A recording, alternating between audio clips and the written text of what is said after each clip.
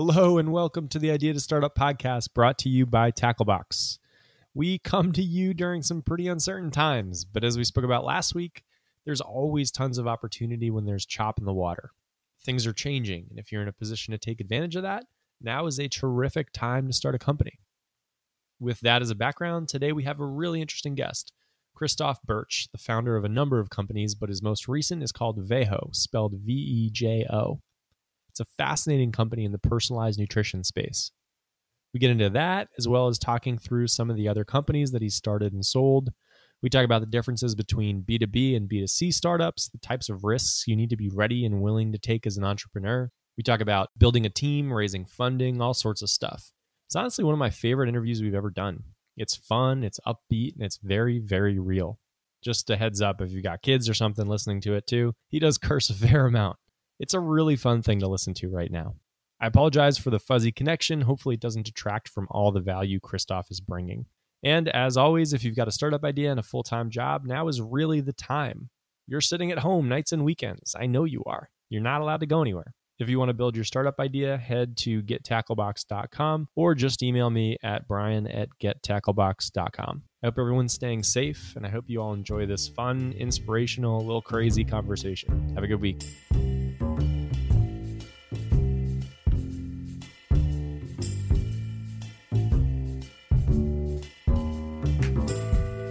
Thanks for taking the time today. I am very excited to talk to you. Hey, good morning. We had a little bit of a technical difficulty to get going, but we are finally in sync, and we are lucky because there's a lot that I want to talk about. So for our guests, what we tend to do is start with the story of the company that you're working on now, but you've got a really, really interesting background.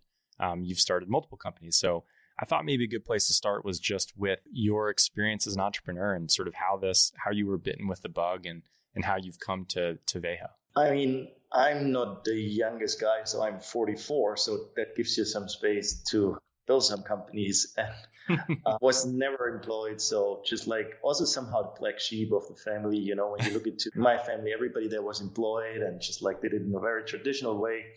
I started my first company right out of university and it was a software business. And I mean, the company is still around. So this is also something which is just super important for me. Build a structure that it actually lasts for a long period of time. Yeah, I started in 2002, a fashion company, which has like now still like a couple of hundred retailers, still around. 2008, I started the world market leader for, it's like short format video, explanation video stuff. Offices now around the world. That was like my first life as a entrepreneurial driven guy. And then I went like what a lot of us or operators do. They think, you know, the grass is always more green on the other side. So I switched a little bit into the investment side and started an investment fund by myself with my own money. But I have to say, you know, when you start to write tickets between 150 or 250,000 in multiple startups, and you feel that other people just have a different understanding to build a business and to build a company, then you just realize it's and you are also somehow a different risk taker, you know. So investors should be more risk averse. You as a guy who business is, you are less risk averse. So I'm less a good investor. I'm for sure a good operator. That's what I know.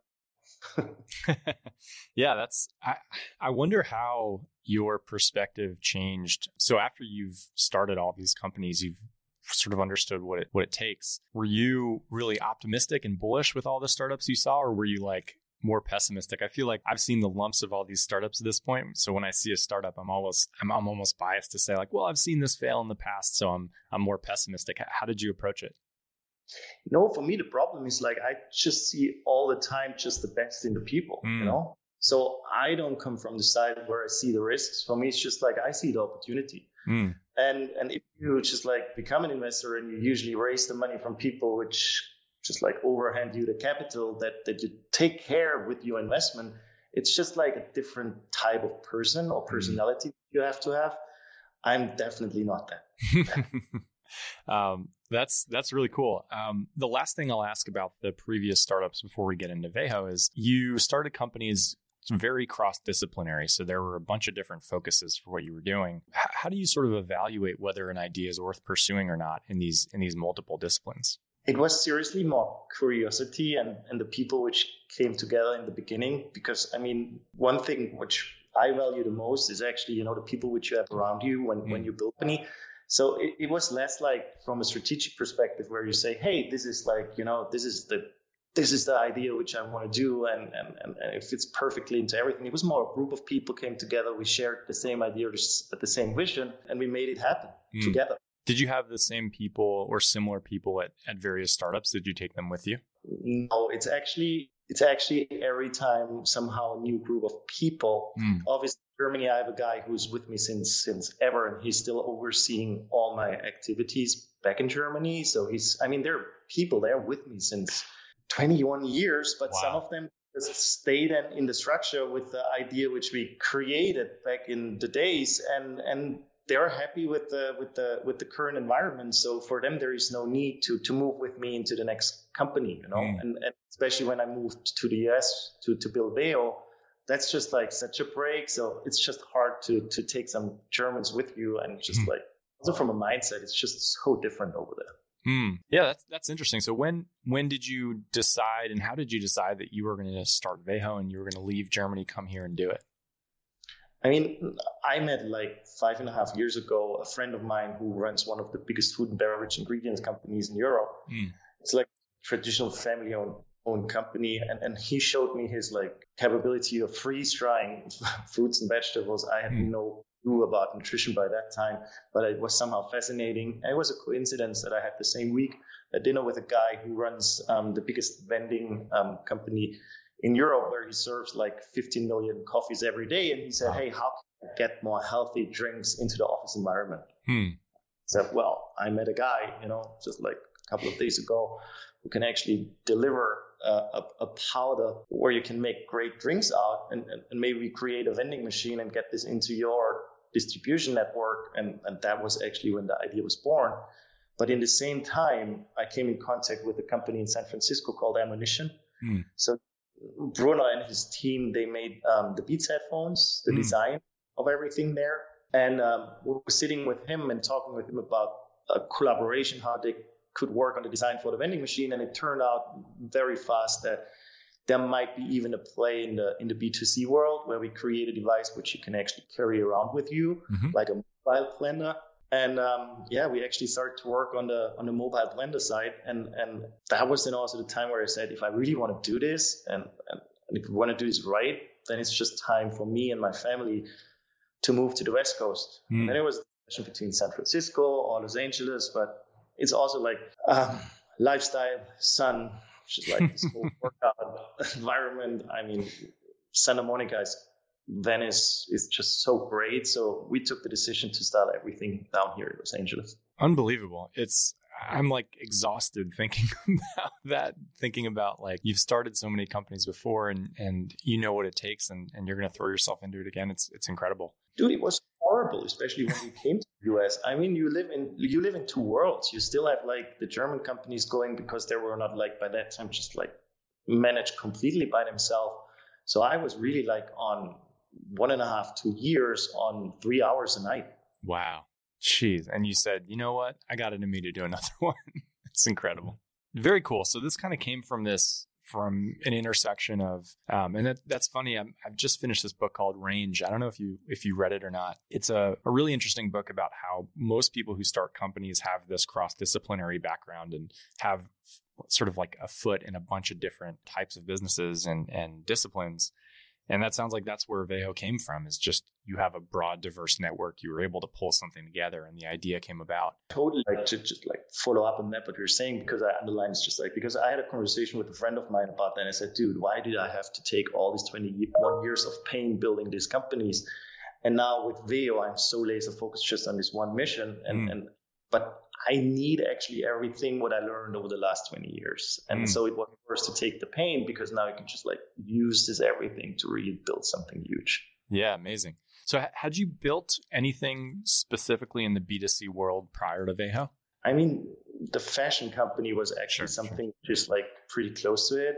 And when you create a fashion company, it's like seriously for 7 years, just like if you build the brand, it's just tough to get the brand really positioned into the wholesale and all that stuff. And after year 7 or 8, it starts to make somehow fun, but it's just a long journey. And this is also like what I see. If you pick a job again where you build another business, it's like you have to commit yourself with 7 to 10 years. I mean, some of us just like get it way more fast done and sell it potentially or whatever. But if you start a company, commit just a proper period of time to the whole thing. Yeah, I think that's something that a lot of our founders miss. We'll have people come and pitch an idea and they have a 2 or 3 year time frame where they think they'll be able to build something up and flip it. And Funny. yeah, you're sort of living proof that might be a pipe dream. So I think that the next thing I want to talk about is, so you have this idea for Vejo. It sort of like marries together the freeze-dried capabilities, the nutrition, I guess, trend or movement that's happening. So what do you do next? And then, of course, the actual physical container. And maybe this is a good time. I didn't actually let you do this before, but maybe it's a good time to explain exactly what Vejo is, and then we can sort of work backwards as to how you got to this point.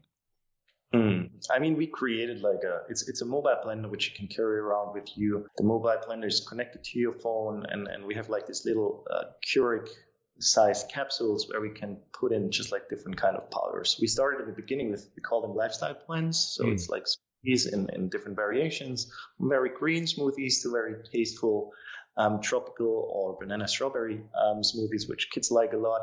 And what you actually do is like you just add water into the blender, you put the capsule on top, you run your blend, and you have just like healthy access to nutrition everywhere where you are. And like I said, the design was designed together with the ammunition, and it's just like super beautiful and very inspirational. Whenever people see it, they come over and ask, hey, what is that? And the more people taste it, so the process is very important for us. Everything is picked on the peak of the ripeness and frozen within 1 hour. Wow. Put it into these little pots, and the pots are just like vacuum sealed. So just like the product, when you drink it, it's like, I mean, I would call it the second best choice. The best choice is you just go to the tree, you put the fruit and you eat it. We are right after that. It is really beautiful. I was looking at it on the website and actually bought one. But so I guess the question becomes like, how did you get from that point, the ideation point, to where you're at now? So you decide that you're going to do this. You decide you're going to move the family, go all in. How are you thinking about next steps? And like, who did you think the initial customer would be, and how would you reach them? I think the first thing was like that I just like digging into this whole topic of nutrition is realizing that I had no fucking clue. It's like the impact of nutrition on a human body. What is that? So we tried to really take it serious. And I was meeting like 3-4 years ago, just like a lot of doctors around the globe, and tried to understand how this whole interaction between nutrition and the metabolism really works. So we started 2.5 years ago a program called Vejo Plus. It's like our really athlete performance personalization program. So we got like world champions, Olympic gold medalists to give their blood to us. And we have own doctors and stuff. We analyzed the blood work of these people. And based on all the information which we saw, it's like 150 biomarkers. We start to tailor nutrition plans for these athletes, but also fill these capsules in a personalized way. And then after 3 months, we just like did a remeasuring of the whole thing and just realized that we can really move the needle for these kind of athletes. And that whole thing was already like, you know, when these guys were in contact with other athletes, they just spread the word. And from there, I just like got calls from different kind of athletes from different kind of sports. So this is suddenly Blake Griffin called and said, hey, are you the guy who's doing this personalization program for athletes? And can I do it? And I felt that time, just like two years ago, like more like a drug dealer, because suddenly I got more and more calls from people which I don't know, and then it turns out that it's actually some guys who are really leading their sports, and that was like also for me just like a first great customer group. So we tailored this whole personalization process together in a product, and we sold it or still sell this program to a lot of people, and that helped us a lot to understand what you actually put in your body is just like what you actually get out of your body, and how important it is, and now we have like a huge database where we store all this information from the blood work, impact of the nutrition, impact of the supplementation, what we're doing. And that's actually the secret sauce of the company. So this helps us to formulate every pod what we are actually doing. So what we say is like every formulation which we create is athlete proof out of our lab, which we actually run. Wow. So there's a lot to dig into there. That is an incredible story that I didn't know about. So I guess the first thing, so it sounds like you didn't know a ton about this space and you decided, I got to learn. You started talking with doctors and you said, the best way to learn was to get these top athletes to give you blood so that you could dig really deep into like what the first product should look like. How did you convince people to give you blood? It's like when you have these world champion Olympic gold medalists, we had 4 of them from the beginning. That was more like, I can be pretty convincing because I did it first of all by myself. I'm the lab rat of the company. So I think everything was possible in self-measurement or giving blood measure something. I've done it all. And I'm 44 and I was still somehow able in the gym to hold up with these guys. So I got somehow their respect and that brought them into this whole thing. And from there, it just like took off from itself. So, and now it's more like also just super important. And that was like also lesson learned out of all the companies. Imagine you have a fashion company in the past, everybody wants to have product for free. So what I said from the beginning is like everybody who's wearing one of my stuff has to pay for it. The same Veo. If you want to be in this program, you pay for it. And that's just like, is one of the, for me, very important things because people buy into something. And the moment where they buy into something, and for these athletes, the $10,000 are nothing, but it's like they're committed. And the moment where somebody's committed to your product, you have a different relationship to the person. So was that was sort of the master plan all along, was to have this initial customer segment of influential athletes who, if you think about the characteristics of a good customer segment, they have like a real urgency, a real buy-in to be as healthy as physically possible. So this is actually a great place to start. And they're obviously incredibly influential as kind of cornerstones of the brand going forward. Super cool. And it's like also convincing them, just like, the moment where they try your product and they realize, wow, this creates a change in myself. That's the moment where they realize that this company is just like taking it very serious. And that's the moment where you get the calls and these guys ask to become an investor in the company. Oh, wow. And so is that sort of how you raised investment? I mean, we created this program where we gave these guys just like 250,000, just like ticket size to come into the company and be a part of the overall journey. And so that was just like maybe, let's say 5-6% of the overall capital which was raised. But involving these people in your journey and make them just like a part of the whole thing is so helpful because these guys or these people, they become really friends of the business. And to be also honest, just like they give you the best feedback, how you can improve products, formulations of the plans, the way how you want to sell it, blah, blah, blah. Yeah, I mean, looking through the partnerships, and I have a whole section of questions about partnerships later, but maybe it makes sense to talk about it now. I mean, you have partners from Manchester City to Kevin Love. So these are like really influential top end athletes and organizations. How do you think about, one, like creating those partnerships, and two, if you're somebody who's maybe never started a company before, and I get lots of people who are starting things in the fitness space or in particularly the health and wellness space, who this type of partner would be, company making for them. How do you go about creating those partnerships? I mean, it's all about, it's when we dig into this athlete world, we really focus on all that stuff because we realize this will be the DNA of the company and also the credibility of us. And it was never that we reached out to the teams. It was more the other way around. So Vincent Kompany, he's the captain, or he was the captain last season for Manchester City. He came in contact with the product and he loved our banana almond, which is just like 10 grams of protein with some just like freeze-dried banana inside and so on. And he just liked the product. And we suddenly got an order from Manchester City and we said, hey, we need 3 devices and just like enough plans for the captain. And from there, spread it like into the team. And then the partnership guys called us up and said, hey, we are really intrigued with what your guys doing. And is it possible to have a conversation about partnerships? And then it's like when you have one of the big teams over there, then the other teams are getting interested too. So we established a personalization clinic of Veo in London and in Cologne, Germany. And once we were in conversation with Man City, Bayern Munich came to the table and also teams from Germany. But what we try to do is, we try to go for excellence. So we try to pick the partners which dominate their sports. There is another team from Spain coming in the next season, which will be just like also another groundbreaking news for us. So really get it done right now to be in contact and create these partnerships based on all the knowledge which we created over the last 2.5 years. It almost reminds me of the way that Slack was able to grow early on, where they would get like a small team or a couple of people within bigger companies really hooked on the product, and they were influential people within the company. And then it makes it so much easier to sell, or the company would come to them and say, we noticed that some of our employees are on this platform. We need an enterprise plan. And then once you go company to company. Yeah. Question on the product that comes up. So you've got a focus on, and early on it sounds like the product, correct me if I'm wrong, was very personalized, almost down to the athlete in terms of what their pod would consist of. How do you think about the balance between personalization and scale? I mean, for me, this whole personalization program, I call it just the lab. That's right, 0.1% of our revenue stream. But the lab dictates the formulations of the plans. So the moment where you, for example, together with a lot of athletes, and you ask an NBA player for his average bedtime, it's like they say like 2:30, 3 a.m. And a lot of these guys, they already have families. So the couple of hours of sleep, which they actually get, they want to have the best quality of sleep out of that. And it was just like for us a super interesting journey to step in and create with these guys a sleep formulation, and also just like test it and try it.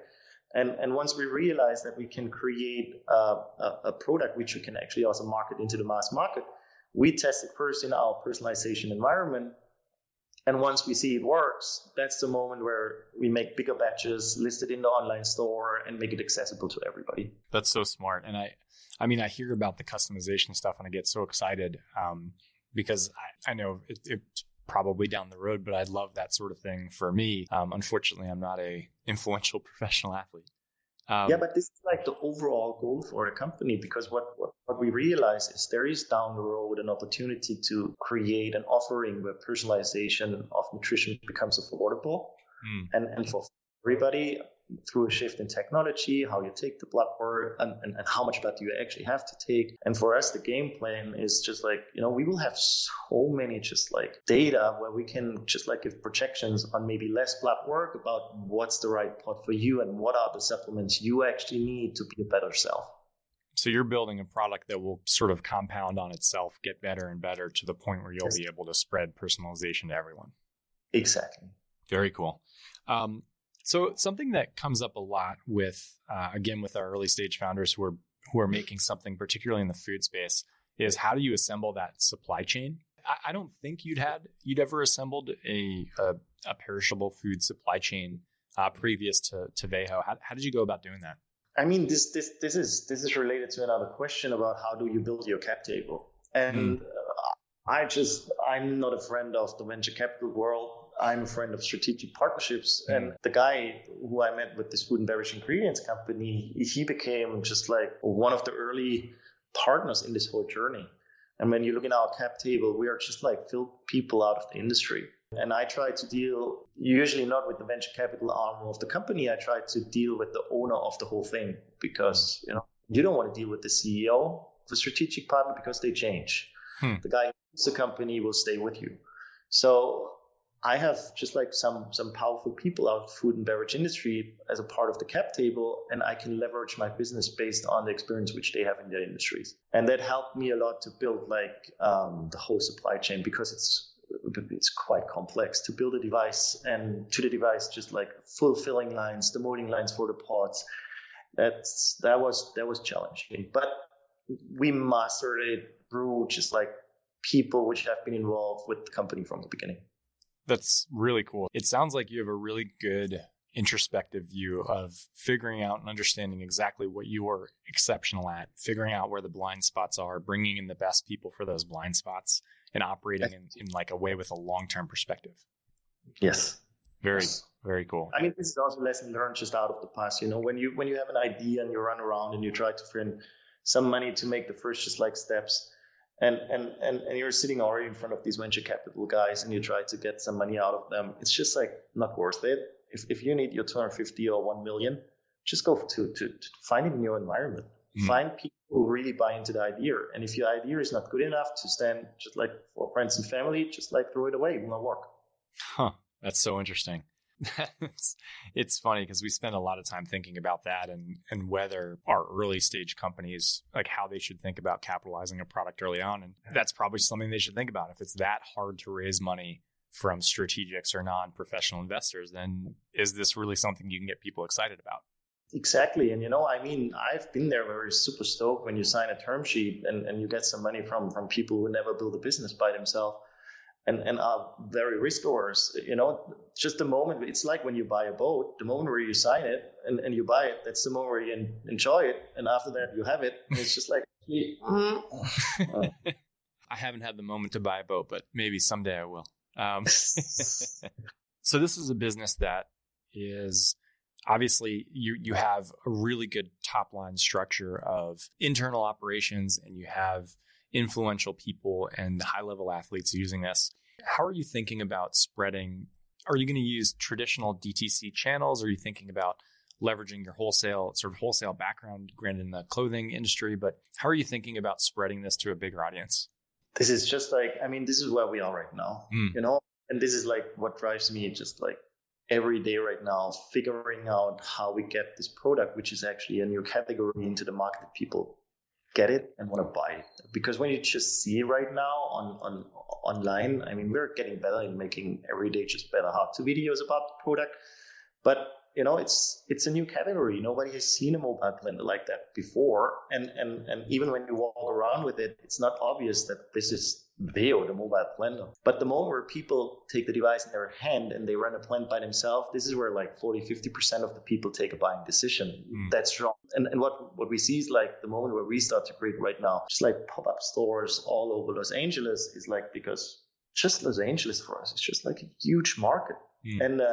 And figuring out how pop-up stores work, how retail could work, how it's like the wholesale model could work. This is what we're figuring out right now. Yeah, it's got to be challenging. I think you brought up a really interesting point, and that's categorization. So we think about this with startups. People generally try and look at something and put it in a specific category. And that could be good or bad for you. What category do you think of Veho in? Do you think of it as replacing, like if you think of everything as zero sum, it's replacing like a protein shake, or is it replacing like lunch, or how are you thinking of it? Coming from this nutrition background now, it's like we try to tell people, hey, whenever you have access to a super healthy lunch, dinner, whatever, eat that. But everything in between, when you need a snack, when you want to have a soup, when you want to have a healthy smoothie, when you want to have a pre or post workout plan, when you want to have like a protein shake, whatever, then we're just like the most convenient alternative to everything what you find currently in the market. You don't need this huge blender at home anymore, all the mess and all that stuff. It's just like disappears because the device is portable. So what you actually do is like, and the most heavy stuff is actually also not part of the product. It's the water, which you get, or the almond milk, oat milk, whatever. You get is where you are. And then you just add the capsule, you run your plan, and you'll be good to go. So imagine you're sitting in a plane, you just take a banana almond with you, and maybe if you have it's just like an overseas flight, you take a sleep formulation, a sleep blend with you, knock down banana almond, then you take the sleep formulation, off you go. And you don't have to eat the shitty airplane food. So yeah, that's a very compelling use case. I was actually in LA maybe a week or two ago, and the plane ride back was that situation where it sort of all spirals when you don't have something healthy. That makes a lot of sense. I was also walking down that street in Venice. I forget what that sort of very big, main, popular, busy street. It feels like that would be a really interesting place for, I understand what you're saying, where it's like you need to get it in people's hands, and that becomes the challenge of any brand. Yeah. Like, when you look at the main audience, which we have, it's the mom, and how do you get into the hands of the mom? So it's like, we try to develop the device in a way that a kid can actually run the whole thing by themselves. And you see just like, and look at a family, mom has no time, 2 kids, whatever, always on the run, on the go. This is where we feel very much home, So I have a couple questions about actually running an early stage company, because you've got a ton of experience with it. I think one of the hardest things for first-time founders particularly is, how do you prioritize? Is there a way that you think about prioritizing the early days of a company, about like what you should work on at any given point? I mean, I think it also depends on what kind of company you actually build. I really spend a lot of time in the beginning just on the product. So I try to stay away from all the complexity with the supply chain and everything, and try to get really the product in place, and spend a lot of time with Ammunition, working on the design with them, and also just like trying to keep the team in that time super small, that I don't feel the pressure of of all the payroll issues and all that stuff. Because just like the more you're small, you can spend a lot of time in just like building your product in a proper way. And the moment where you scale too early, you become somehow behind the wave. And I mean, you have to pedal like a motherfucker to just keep everything going. So I think trying to stay in front of the wave by adjusting the structure to what you're actually doing right now is super important. The other thing is like, the more you have the product, just like take the problems as they come, and then don't over complicate your day with problems which might happen somewhere in the future. So the problems which are right in front of you, and take it step by step. That's an interesting one. And that sort of dovetails to another question I was going to ask about. Starting as many and working on as many startups as you have, these are mentally taxing things. And that sounds like one way that you're able to make it a little bit of a lighter load from a mental perspective of only dealing with problems when they're actually problems, as opposed to predicting problems or worrying about things that might happen. Do you have any other suggestions or advice for a founder who is going to need to deal with some serious mental strife when they start a company? I think I read like 25 times The Power of Now. Because what you actually need is like, I mean, everybody around you will tell you this will not work. Everybody is somehow your enemy. I mean, you have your baby and everybody says this will never survive. But you love it and you want to make it work. And it's like, the only way to get this all done is just like that you find a way for yourself to just like get rid of all bad energy around you and stay focused and just believe in yourself. I think that's just like super important. And because everybody around you will question everything what you're doing. So you have to stay consistent with yourself. And what I learned with Veo is, and this is like, which just tells me that this company will be just so awesome, is it helped me to become even more focused, because when you eat the right food, when you keep yourself just like going through, when you exercise the right way, your whole life will be way more balanced. And you can actually just like manage stress and mental stress in a completely different way. Yeah, that's a really, I think we'll link to the book, The Power of No, in the show notes. That's a great one. I think that perspective makes a ton of sense. So I'm a bit of an essentialist where I believe that most things that people do don't really matter. And very few things matter an incredibly large amount. Do you think that there are any things that you've done in any of your companies that are very small, maybe in the amount of time that they took or some other way, but have given just an enormous output to the companies you built? Just like the core business, like when we look at Veo, or when you look at a fashion company and the collection there, it's like you have to be just like brilliant with the product. And this is where you have to just like put your time and just like energy in. And that's like number one. And then when you look at a guy who wants to build business, obviously these guys like myself, we usually have like every day we wake up with a new idea, and we become somehow the enemy of their own structure. So my point is like, don't hire too many creative people who have tons of more ideas than you, because then you will be just a company with great ideas and nothing will happen. So it's more like you build and create a structure around you with people who support you in making your idea happen. And this is for me, like, and also like, and this is like being now 44. I mean, I met now some brilliant young guys and I just like get my ego under control and listen to them. But you need just like strong people around you who keep you focused, because you as the entrepreneurial guy with your great creative force, you would just like be able to just like kill your own structure every day if you're not somehow caged from good people who just leverage the best ideas you have. That is fascinating. I haven't heard that perspective yet, and that makes a ton of sense. Really interesting. So on that team piece, I guess just one more question on that. If you were going to start a company and you're going to make your first hire, what is that person? So we have so many people who start companies on their own and they're trying to figure out how to start to grow.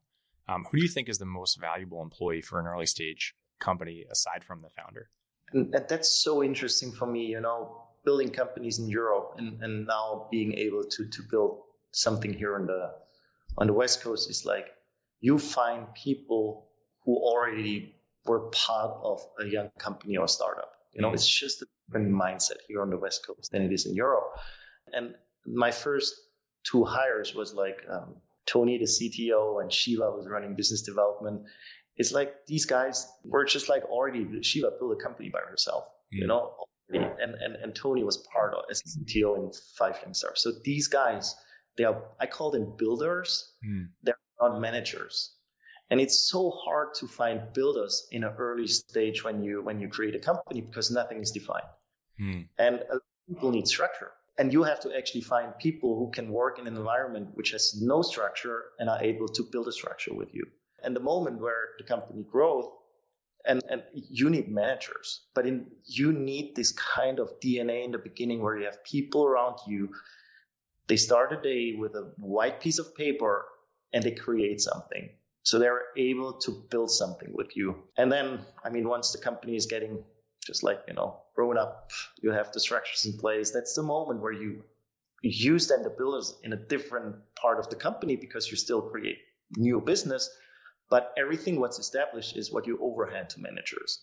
Yeah, that makes a ton of sense. So as this is more of a selfish question because I'm trying to do that now, trying to kind of execute on that now with the company I run, Tacklebox, is there anything that's been helpful creating that structure early, where there isn't a structure and maybe someone has been operating sort of fast and loose and just kind of going from one thing to the next? Is there any framework that'll be helpful to start to create a structure around that? I don't have a blueprint for that. Yeah. It's more like everything is so fluent in the beginning. I just know like builders are the one which you need in the beginning because you have so many moving targets and you have to put them on moving targets and they help you to make them just like solid. And then you hire somebody who manages the process and you just move on. So it's more like when you have this young company, don't hire an experienced guy out of the industry. Find somebody who was part. Just like my main question would be, have you been number 2 or 3 in a company before which became successful? Because they're the guys which help you actually the most in the beginning. Cool. And they solve everything what you actually asked for. That's my point. Makes sense. And there's an article I'll send you after we get off, but there's a study done and the average, you keep mentioning you're 44. And I think a lot of our listeners tend to be people who have had a career before and are thinking about, starting a company as sort of a second career. The average age of a tech entrepreneur who has been successful over the last, I think it was 15 years, the average age is 45. So it's not just a 22-year-old's game. I think the last question that I'll ask is around advice for early stage founders. You've obviously got a wealth of information. Is there anything that you would tell someone who had just quit their job to pursue a startup idea that they loved? Anything that you could tell them that would be helpful?